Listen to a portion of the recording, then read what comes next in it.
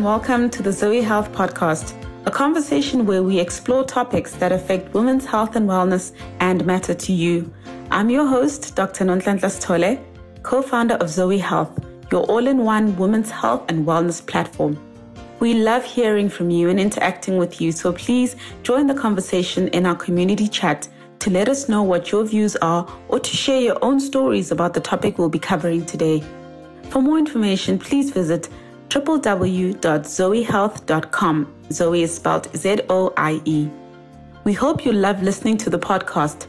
Please remember, any information we share here is not a substitute for a consultation with a qualified health professional. So make sure you book your next consult soon. Let's get started. We're talking about fibroids today, and I'm super excited to have you guys with us today. So thank you for joining us. Hi, Gia. Hi, how are you? How are you? I'm good. I am so good. I'm glad that we prospered over the tech issues. Yes, definitely. Welcome, guys. Thanks for joining us on this live. My name is Dr. Nguza, and I'm one of the co-founders of Zoe. And with me is Gia. Gia, how are you? Hi, everybody. Hi, doctor. So Gia is the founder of the Fibroid Association of South Africa, Fibroid Awareness Association of South Africa. So Gia, I'm not going to do you an injustice. I'm going to just allow you to please introduce yourself and tell us a little bit about FAASA, please. My name is Gia. FAASA, Fibroid Awareness Association of South Africa.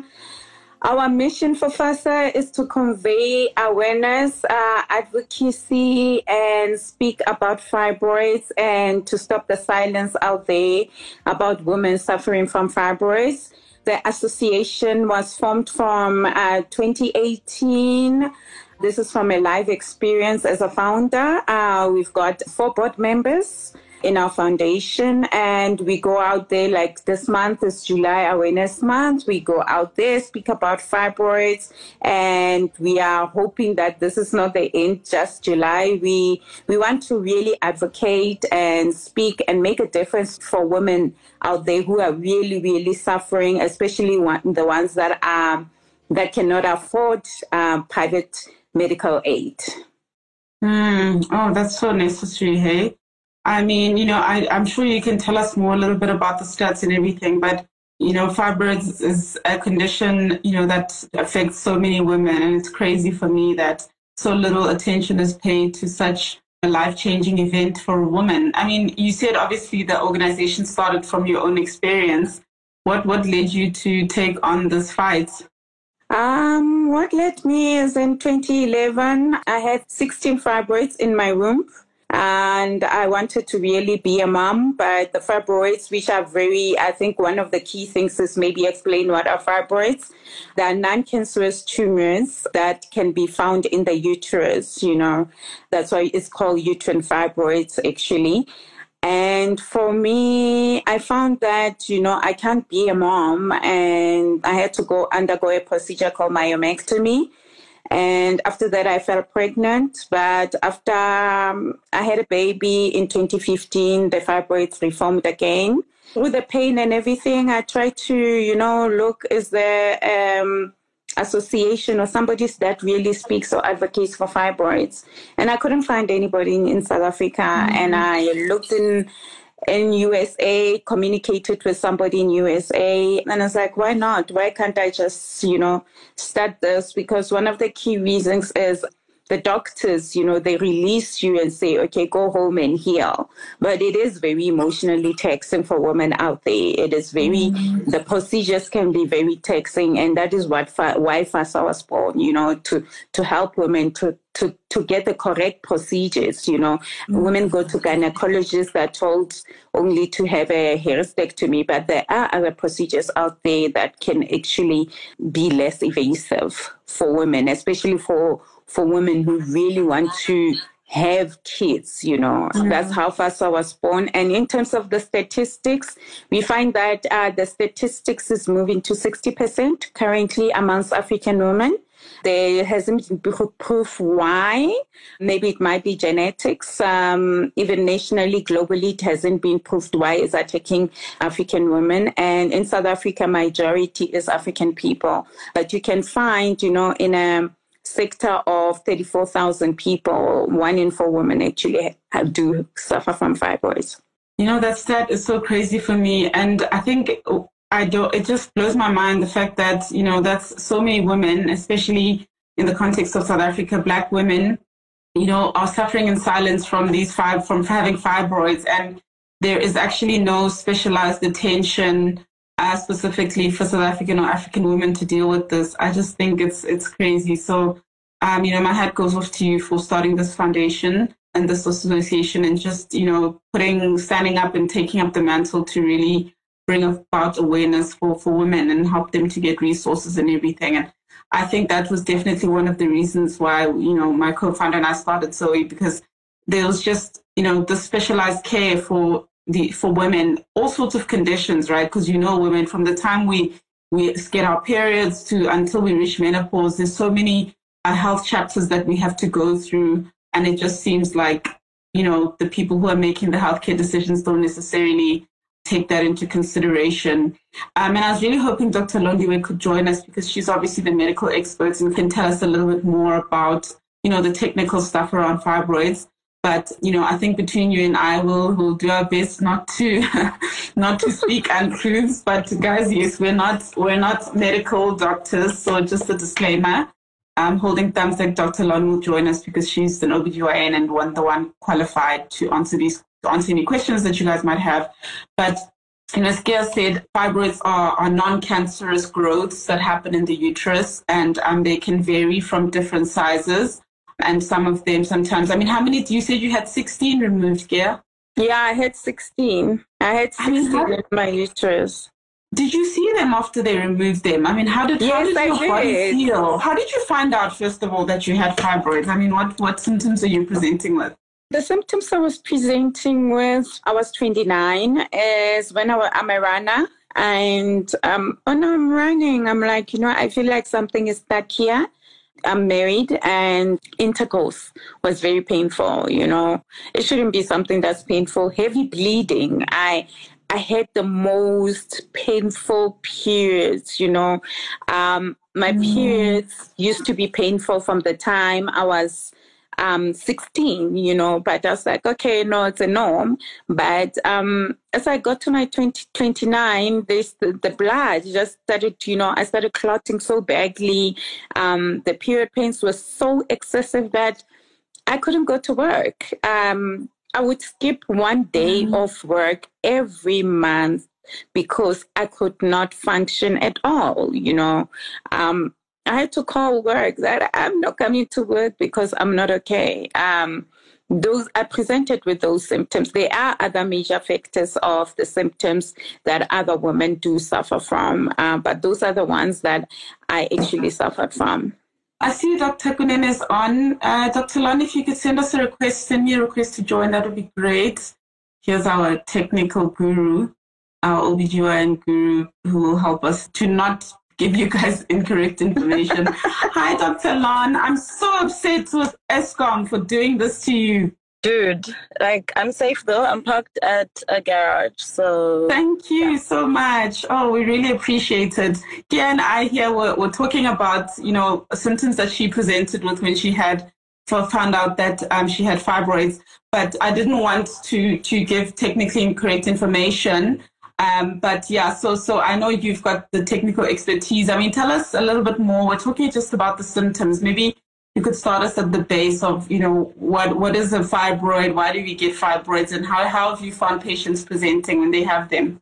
Okay, so fibroids are usually an overgrowth. So it's like a benign mass or a tumor.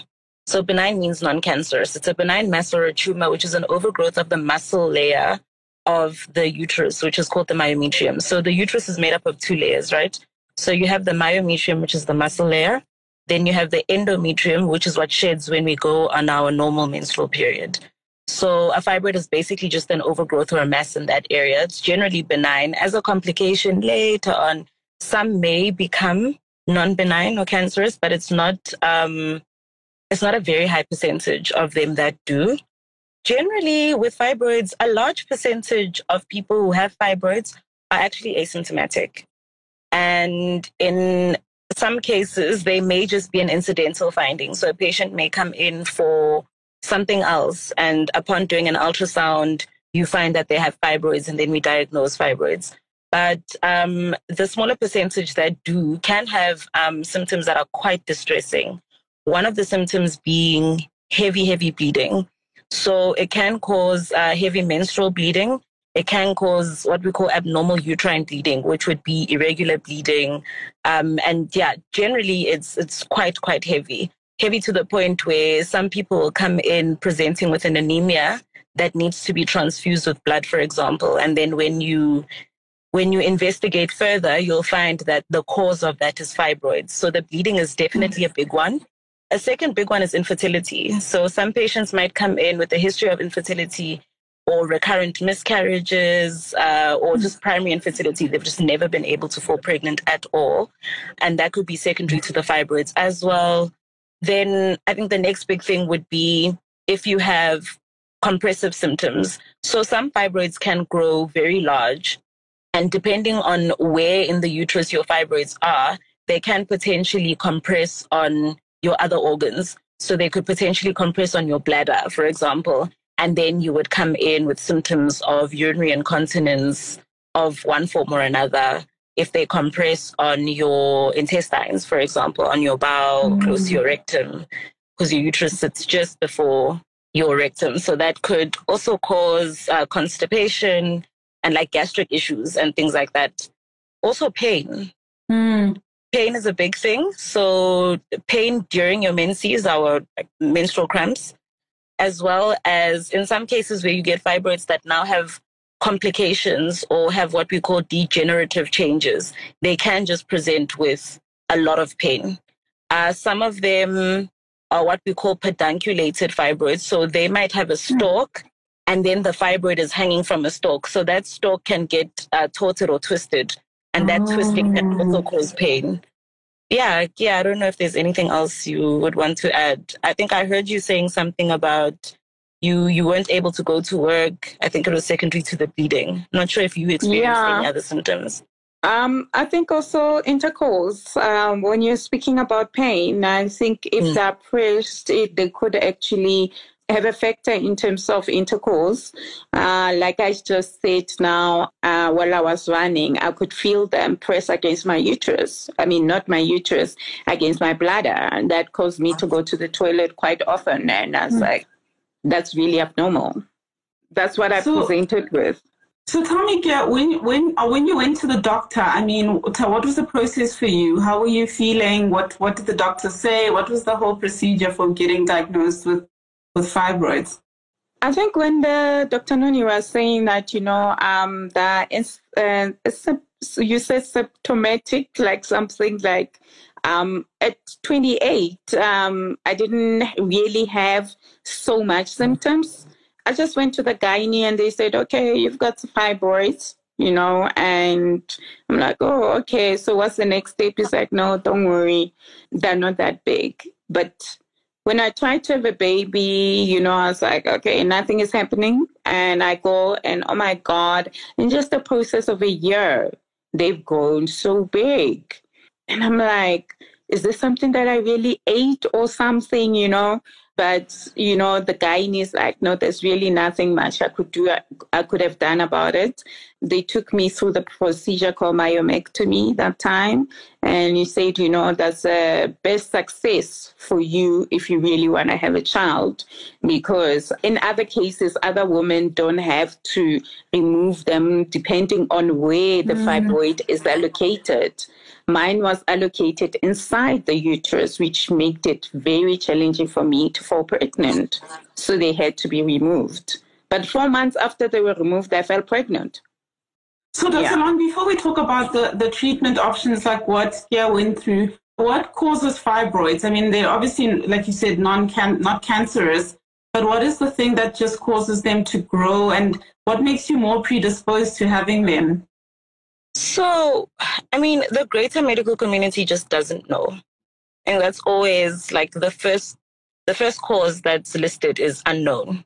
Then there could be things like, so family history, if someone in your family has had fibroids, like with family history, it's usually it's first degree relative on your mother's side of the family. So if your mother, your grandmother, a sister, your mother's siblings or something had fibroids, you are at a greater predisposition to having fibroids as well. There is a bit of a genetic factor when it comes to fibroids. I think another thing is, so they do quote hormones or hormonal changes. So some women may find that some women may find that they don't have fibroids in usually, but they can appear for the first time, or they can present rather for the first time in pregnancy. So pregnancy and childbirth, as well as ladies who've never had kids before. So when you're nulliparous, your estrogen levels, like later on, so nulliparity, when it comes to the amount of estrogen that you have in your body, also affects it. So a high level of estrogen in your body also, if you've never had kids, can also cause fibroids. I think those are the main things. So none of them have actually, there isn't enough research to prove any of the points, but that's where the school of thought is. And that's kind of what has been the little data that's been collected. But the greatest thing is the cause is just unknown. Some people just have them. You might not have a genetic predisposition at all, no family history whatsoever, and you just have them. I think on my side, when she's speaking, it was genetic. My aunt as well had the same issue, which is my mom's sister had fibroids. She couldn't also have kids until at a later stage. She had her first child at 40. You know, even when the Dr. Noni is saying now that the older you wait, I've always heard, you know, that my mom once said that reason being you have fibroids. My mom is a nurse midwife. Sometimes when you have fibroids, it's because you waited for so long to have kids, but that's still also not proved. But at least now we understand it's because of the estrogen levels. Yeah. So, I mean, yeah, you then had yours removed, right? Dr. Lon, maybe you can tell us first, like, what are your treatment options, surgical and non-surgical? And then, yeah, maybe after that, just tell us about your own experience. Like, what did your doctor say to you after you had your surgery and everything about getting pregnant? Maybe, Dr. Lon, tell us about the treatment options. Okay, so you grouped them nicely. So there's surgical and non-surgical treatments, and we'd obviously always try the non-surgical route before we get to the surgical route. So in some cases, you can use contraception. And what the aim of contraception is to try and decrease the size of fibroids. It has been shown in some ladies, it definitely does work, but it's not always a method that works perfectly for everybody. There are what we call ablative therapies as well. So it depends, though, whether you want fertility sparing treatment. So are you still wanting to have children, or are you're not necessarily, concerned about sparing your fertility? So there are ablative therapies that are offered more so in the private sector than they would be in the public sector. So the uterine artery, which is the main blood vessel that would supply the uterus, so you can do ablative therapies to the artery where you're no longer providing supply. So we're hoping that the fibroids will no longer get a blood supply so that they can shrink. And then your surgical options would be a myomectomy, which is the removal of the fibroids, or a hysterectomy, which is the removal of the entire uterus. So in some cases, so in ladies who feel like they have completed their family, they no longer want to have children anymore, even with a small fibroid, some of them opt to go the hysterectomy route, which is removing the entire uterus. In some cases, your doctor may also advise you to get a hysterectomy depending on how many fibroids you have, how big they are, because sometimes the myomectomy, if they're too many, it might do more damage than good, if that makes sense. And then the myomectomy would be the removal of the individual fibroids. Okay. Sorry, yeah, before we get to you, just to hear about your experience. So basically what you're saying, Dr. Lon, is you can kill the blood flow to the fibroids and have them shrink because of a lack of blood supply. or you can have them surgically removed if that's what is called for. But I mean, like, what happens? That's like a proper surgery where they cut into your uterus, right? I mean, how does that affect your chances for pregnancy in terms of scarred tissue and all of that? So depending on how many fibroids were removed, where your fibroids were removed, it can increase the risk of your pregnancy. So a person who, let's say, for example, had 1 or 2 small fibroids removed, the fibroids aren't necessarily sitting in what we call the lowest uterine segment, which would be the thinnest part of the uterus when your uterus stretches in pregnancy. If the fibroids weren't affecting any of those things, generally your pregnancy will go without too many issues. The issues then present if you've had very, very big fibroids and multiple fibroids that were removed, and some of them were in that area. So if a fibroid sits or has sat in that lower uterine segment, what happens is it now forms, it's the same with the C-section, because that's where we would cut when we want to remove the baby. So if there's a scar there, it means that you are at a slightly higher risk compared to everyone else, a risk of having uterine rupture.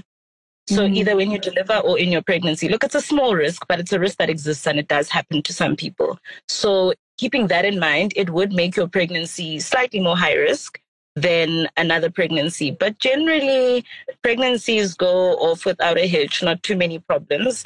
You can also have now complications if you have fibroids in the pregnancy. That can cause its own issues. So fibroids bleed a lot if you cut them there, for example, like surgically. So the same way they can bleed a lot just generally and present with bleeding, they also bleed a lot during surgery. So let's say you were scheduled for a normal vaginal delivery and then something happens and you now need to go for a C-section. If you cut through a fibroid during the Caesar, that can cause quite extensive bleeding. Some ladies can also have just complications of bleeding after childbirth if they have fibroids in situ. Another thing is if you do have a fibroid that's sitting, again, that same lower uterine segment or at the bottom of the uterus, it can be obstructive. So some ladies might not necessarily be able to give birth naturally, and they might need to electively be booked for a cesarean section.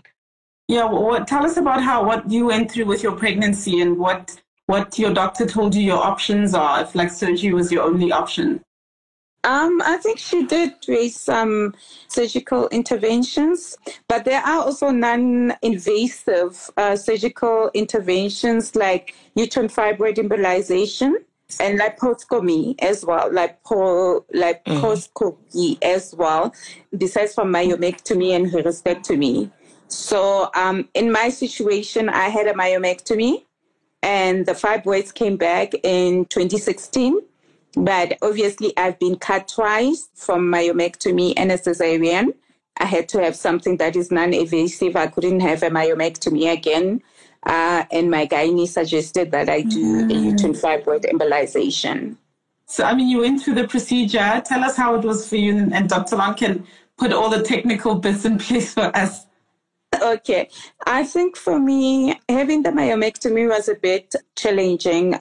Sure, it's the most painful procedure to go through. After I even had a cesarean, and I was like, cesarean was a breeze for me. Myomectomy, it actually took me 6 weeks of healing. Wow. The first 2-3 weeks, I couldn't even make a bed. The first week, it's a struggle to go to the toilet, to do basic things. The first 4 weeks, you can't sleep on the side of the bed. Oh, no, the worst part is that's when you realize that stomach muscles are so important for laughing and sneezing. Yes, and sneezing. When I used to please don't make me laugh. Yeah. The first 2 weeks, I was like, please don't make me laugh. Like every time I'll sneeze, I have to sneeze. Because it was so painful. Yeah. But besides from that, emotionally, it's very, very taxing because you don't know who to talk to, that how long is this going to take? You can talk to your gynecologist. They give you the medical intervention, go home, take painkillers. But emotionally, it is very taxing for a woman. 2017, I had uterine fibroid embolization. It is a very simple procedure, but the process, the periods after that, I think they cut the blood supply of the fibroid for the fibroid to stop growing. So now your first period, it's so painful. It's like somebody is literally stabbing you on your back. You don't know. The second period, the same. But as time goes on, the periods actually become better. And then within 6 months, the blood flow starts becoming okay and the clotting does stop. So that's what I went through. How quickly do fibroids grow, Dr. Lana? I think obviously it's different for every person.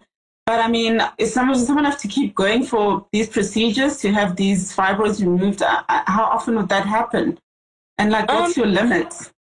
So look, in some cases, like I think Kia had mentioned this before, I checked and her fibroids, she was told her fibroids were more, and only a year later they'd grown inside. So we do find, so generally what we would do is we would monitor the size of the fibroids. So whether or not a treatment method has been started, we would generally do that. Say we use hormonal therapy, for example. So we put you on a contraceptive method and then we would wait like in either 3 or 6 months where we would monitor as per ultrasound to see if the fibroids have grown in size or if they've reduced. Some ladies can have accelerated growth compared to others. So there isn't really like a setting, to say that they at a rate is depending on whatever factor. With regards to follow-up, it depends a lot on your symptoms as well. Your symptoms and kind of treatment goals or your treatment aim. So if you came as a patient who was presenting with infertility, for example, secondary to fibroids, your aim is generally, to start having to bring back your fertility. So your follow-ups would be a lot more frequent than someone who is asymptomatic, knows that they have fibroid or has symptoms ever so often. The same goes for someone whose fibroids cause, let's say, heavy bleeding, for example. Their follow-ups would be a lot more frequent. With regards to therapies or the treatment options that are available, so some ladies respond really well, where after a first treatment, the fibroids go away, even if they may not go away fully, but they no longer are symptomatic or are causing distress. So either they become really small, and despite the fact that they're there, you can still fall pregnant, or they become not bleeding as much as you used to bleed before. Then that's all good and well. It's fine. That's sorted. It means that we're getting somewhere. In some instances, though, you might remove a fibroid and you get formation of new fibroids, for example. And yeah, I think it just really depends on your symptomatology as well as your treatment.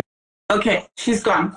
Okay, I think there was something wrong with her signal. But yeah, I mean, look, it sounds to me like having fibroids is something that is going to affect you one way or another, and sometimes in really complicated ways, right? Because if you have an issue of fertility, I mean, what are your options? I mean, what did your doctor say when you were talking about getting pregnant, and being faced with possibly infertility? And how was the pregnancy journey for you? I mean, were you worried and stressed about, them coming back?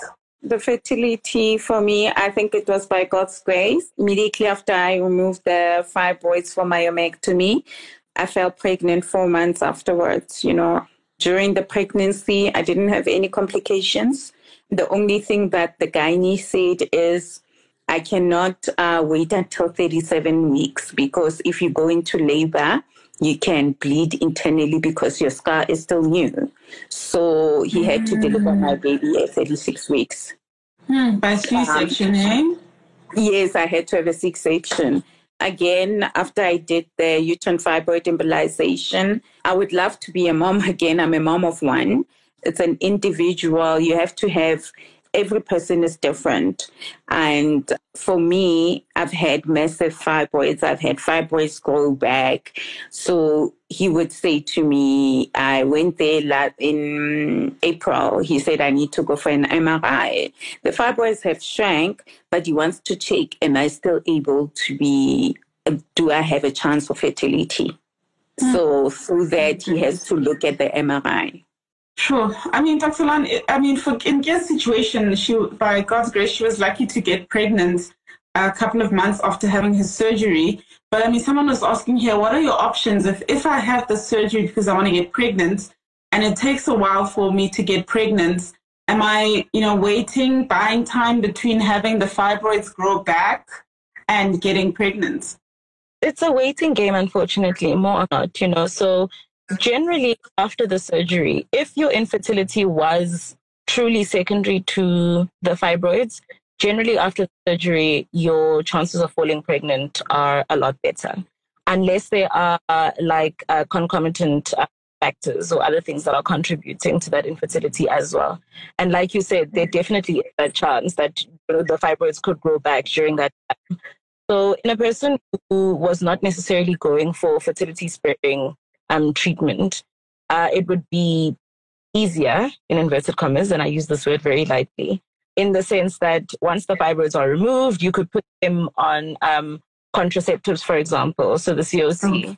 Then know that you can control the hormones in that way, the hormone balance in that way, and the chances of the fibroids coming back are smaller, or it's less likely that the fibroids would come back.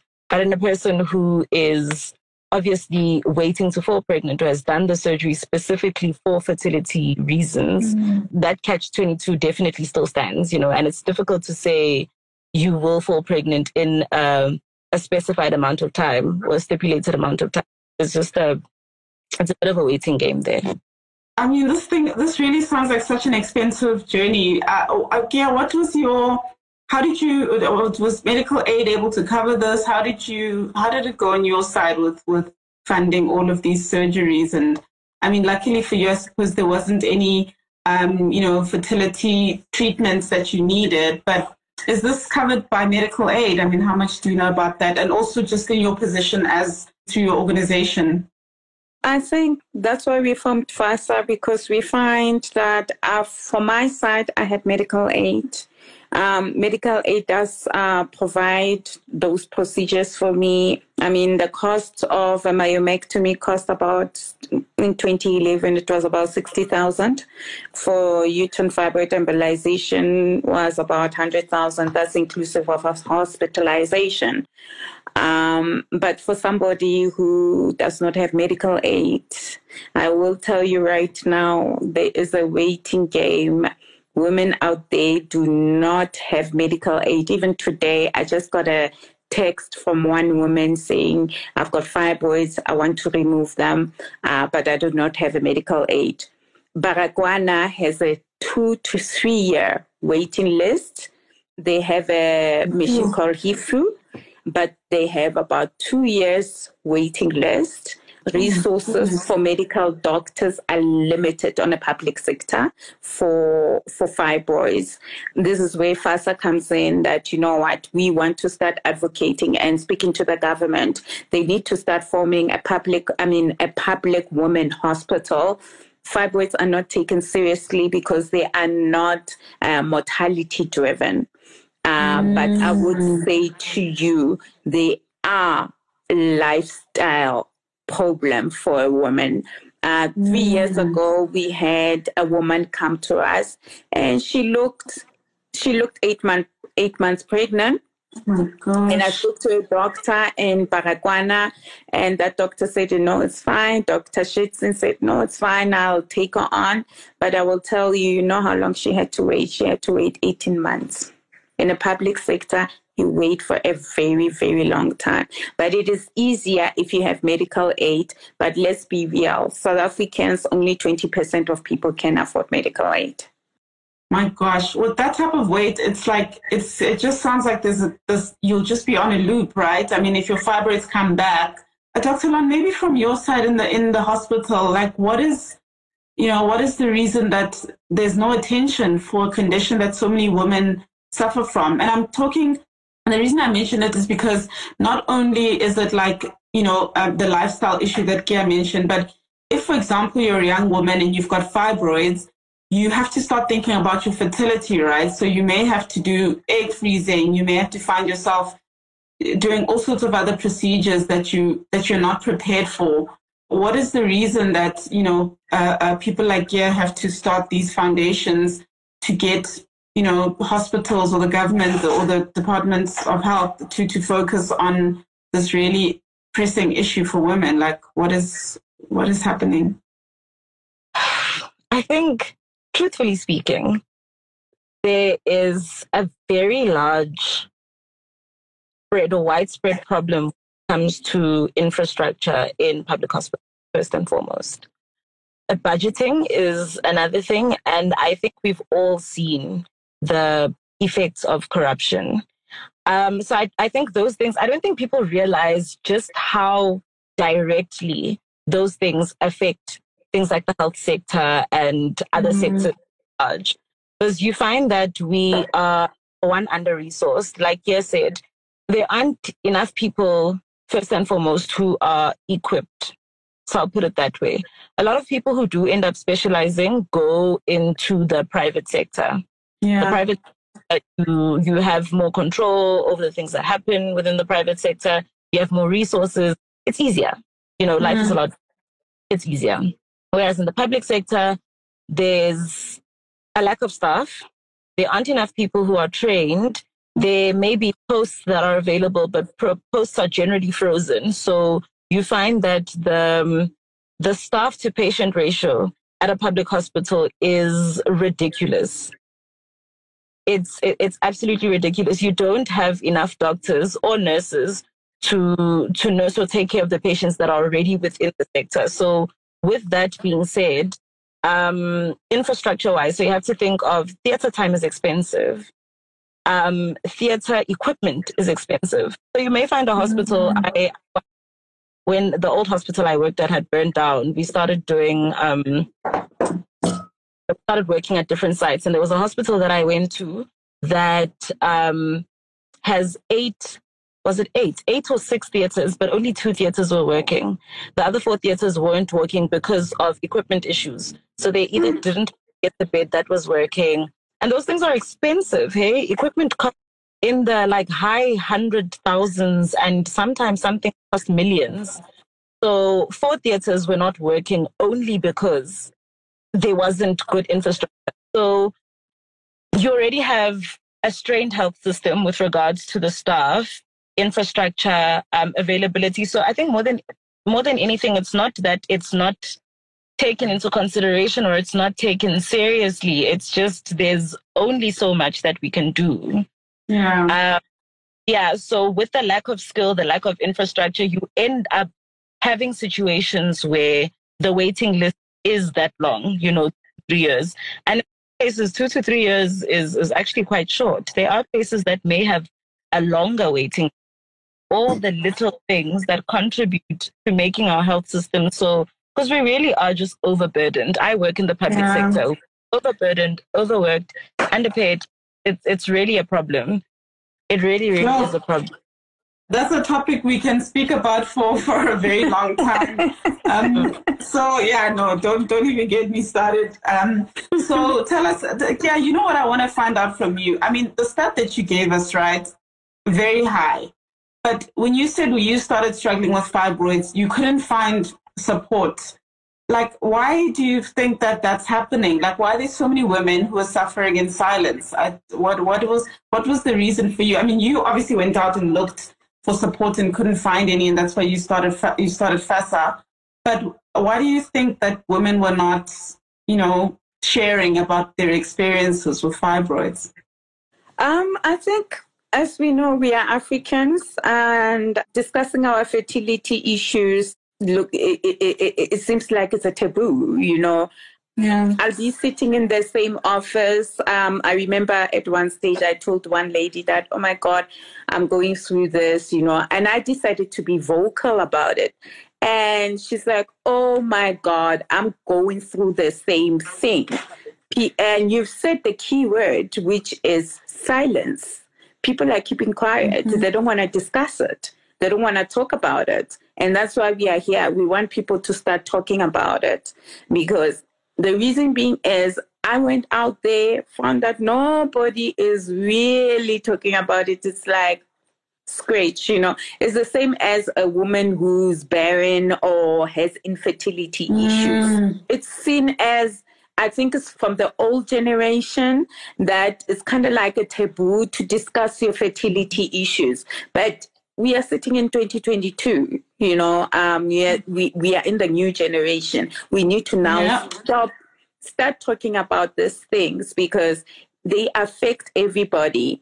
And even in the workplace, it can actually also affect your productivity or in your workplace because it raises things like depression, mental illness, and if you don't talk about it, keep it within yourself, I promise you mental illness will be a factor in the long run. Yeah. So, Dr. Long, if you're a woman and you're listening to this, or you know someone who's got these symptoms, and they don't actually know if they've got fibroids, what is your suggestion? I mean, what's the first step that they should take or look out for? So I think just be really mindful of your symptoms. Generally, if you suspect that you may have fibroids, it's because there is something that's making you suspect that there might be something wrong. I don't think enough women see gynecologists, to be honest. And these are people that are specifically trained for women's health. Do you know what I mean? GPs, no hate on GPs, but I often find that people go to GPs and they do the bare minimum and they'll still claim. And they're not always, remember that a person who is specializing in a particular department deals with that day in, day out. So they have more knowledge and more experience with the treatment of those conditions, as opposed to somebody who sees every single ailment under the sun and, dabbles in a bit of everything. So I think specialists do exist for a particular reason. And if that niche is there, go into that niche and actually, explore your options. A GP can give you a referral letter. I know some hospitals do need a referral letter before they can see you, and that's mostly just a means of trying to decrease the numbers, because we spoke about that being overburdened and whatnot. So going to a clinic or a GP with your symptoms and having them write a referral for those who don't have medical aid to go to a hospital within the public sector, and you can get a GOPD date. That's a gynae outpatients department, GOPD. A GOPD date. Sometimes you do have to wait a little bit longer for you to get a date, but you will get seen eventually. I think the first step is just, that standing up and actually wanting to consult about that. And many people don't. Some people leave things until they're way too late and they end up coming through the emergency room or come with a problem that could have been solved had they presented earlier. But now, things have gotten to the extent where there isn't a lot you can do anymore, or there aren't a lot of options left. So I do encourage any lady who's watching, any gent who's watching, who knows a lady. All gents know ladies. Your mother, sister, girlfriend, somebody. Yeah. Well, let's normalize going to a woman doctor for your health. Guys, please. People go for flu, but they won't go for like a small growth that's growing in a place that's not supposed. Do you get what I mean? Yes, like, don't go to Dr. Long only when you've got a gynecological issue. It should be something that we're doing on a regular. Exactly. And everybody on my timeline has been turning 30 this year. Go get a pap smear as a 30th birthday present to yourself. Go do it. Go to a clinic. Local clinics offer pap smears. They will refer you if something is wrong with your pap smear. Go. Even if you have a girl child, when she turns 18, go for a normal gynae visit. Nothing has to be wrong for you to make sure that everything is okay with you. So once you do start going, if there are problems, then you obviously can follow up as per your doctor's recommendations. But going for a gynae visit, let's say after the age of 30, every 3 years, if you're an otherwise healthy person, is a good practice. Just to say, listen, there's not much going on, or I don't think anything is wrong, but I just want to make sure everything is still in place. Everything is still where it has to be. Yeah, absolutely. Just go. Yeah. So that's the advice from the good doctor. We should be seeing our gynaes more often, not only when we have problems. Gia, on your side, I mean, what's your advice for a woman who's in your position, a couple of years ago, who's trying to understand and find support? What do you say? Like, what's your takeaway from this and the message you want to leave everyone with? I think that's a very heavy question.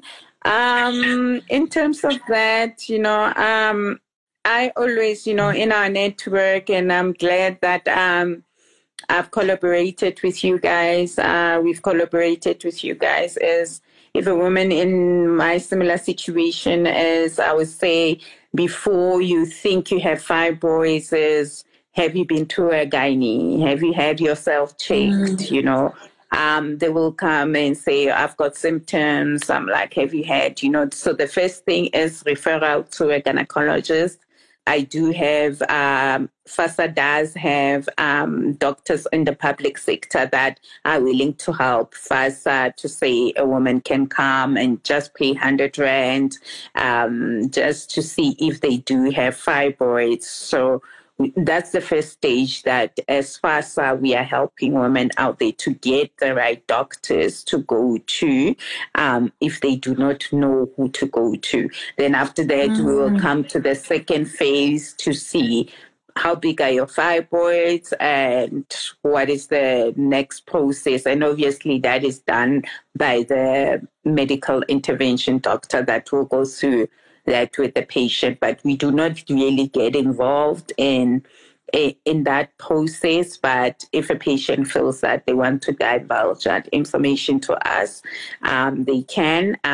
If they've been through a procedure, they do need support emotionally and finding out what is the next process. Should I be going through this? Yes, then we are, as far as we are able to assist there in an emotional capacity.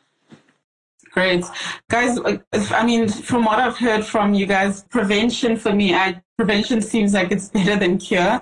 So guys, as Dr. Lon said, please, let's go visit our gynaes and get checked out, because if you are going through something like this and you don't know it, it's going to cost you emotionally, physically, financially if you're not prepared.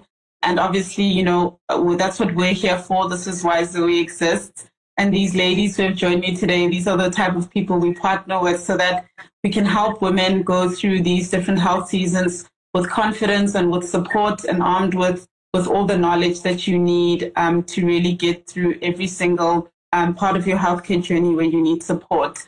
So for those of you who don't know, excited to say our app is live for Apple and Android and iOS as well as Huawei. So download it, and the awesome thing is you'll find Dr. Lon there. She's there to answer any of your gynecologically related questions. So on the app, what we have is circles, and that means groups of women around specific topics. There's other types of circles as well there for new moms, for lactation, if you need advice, if you're a new mom, if you're pregnant, anything, contraceptives. Jump onto the Zoe Health app. We're there. We're here to help you. There's lots of women on there. Ask any question you want. Comment on other people's questions. Let's just be here for women to support one another. But thank you for joining us. I really appreciate both of you being here. Thank you so much for having us. All right. Thank you so much for having us. Guys, thanks for joining. Bye. Good night. Thank you for listening. We hope you enjoyed this podcast. Please visit our website, www.zoehealth.com, to share and rate this podcast and to access more content and resources like this. Join us on our next episode as we bring you more of the women's health and wellness topics that matter to you.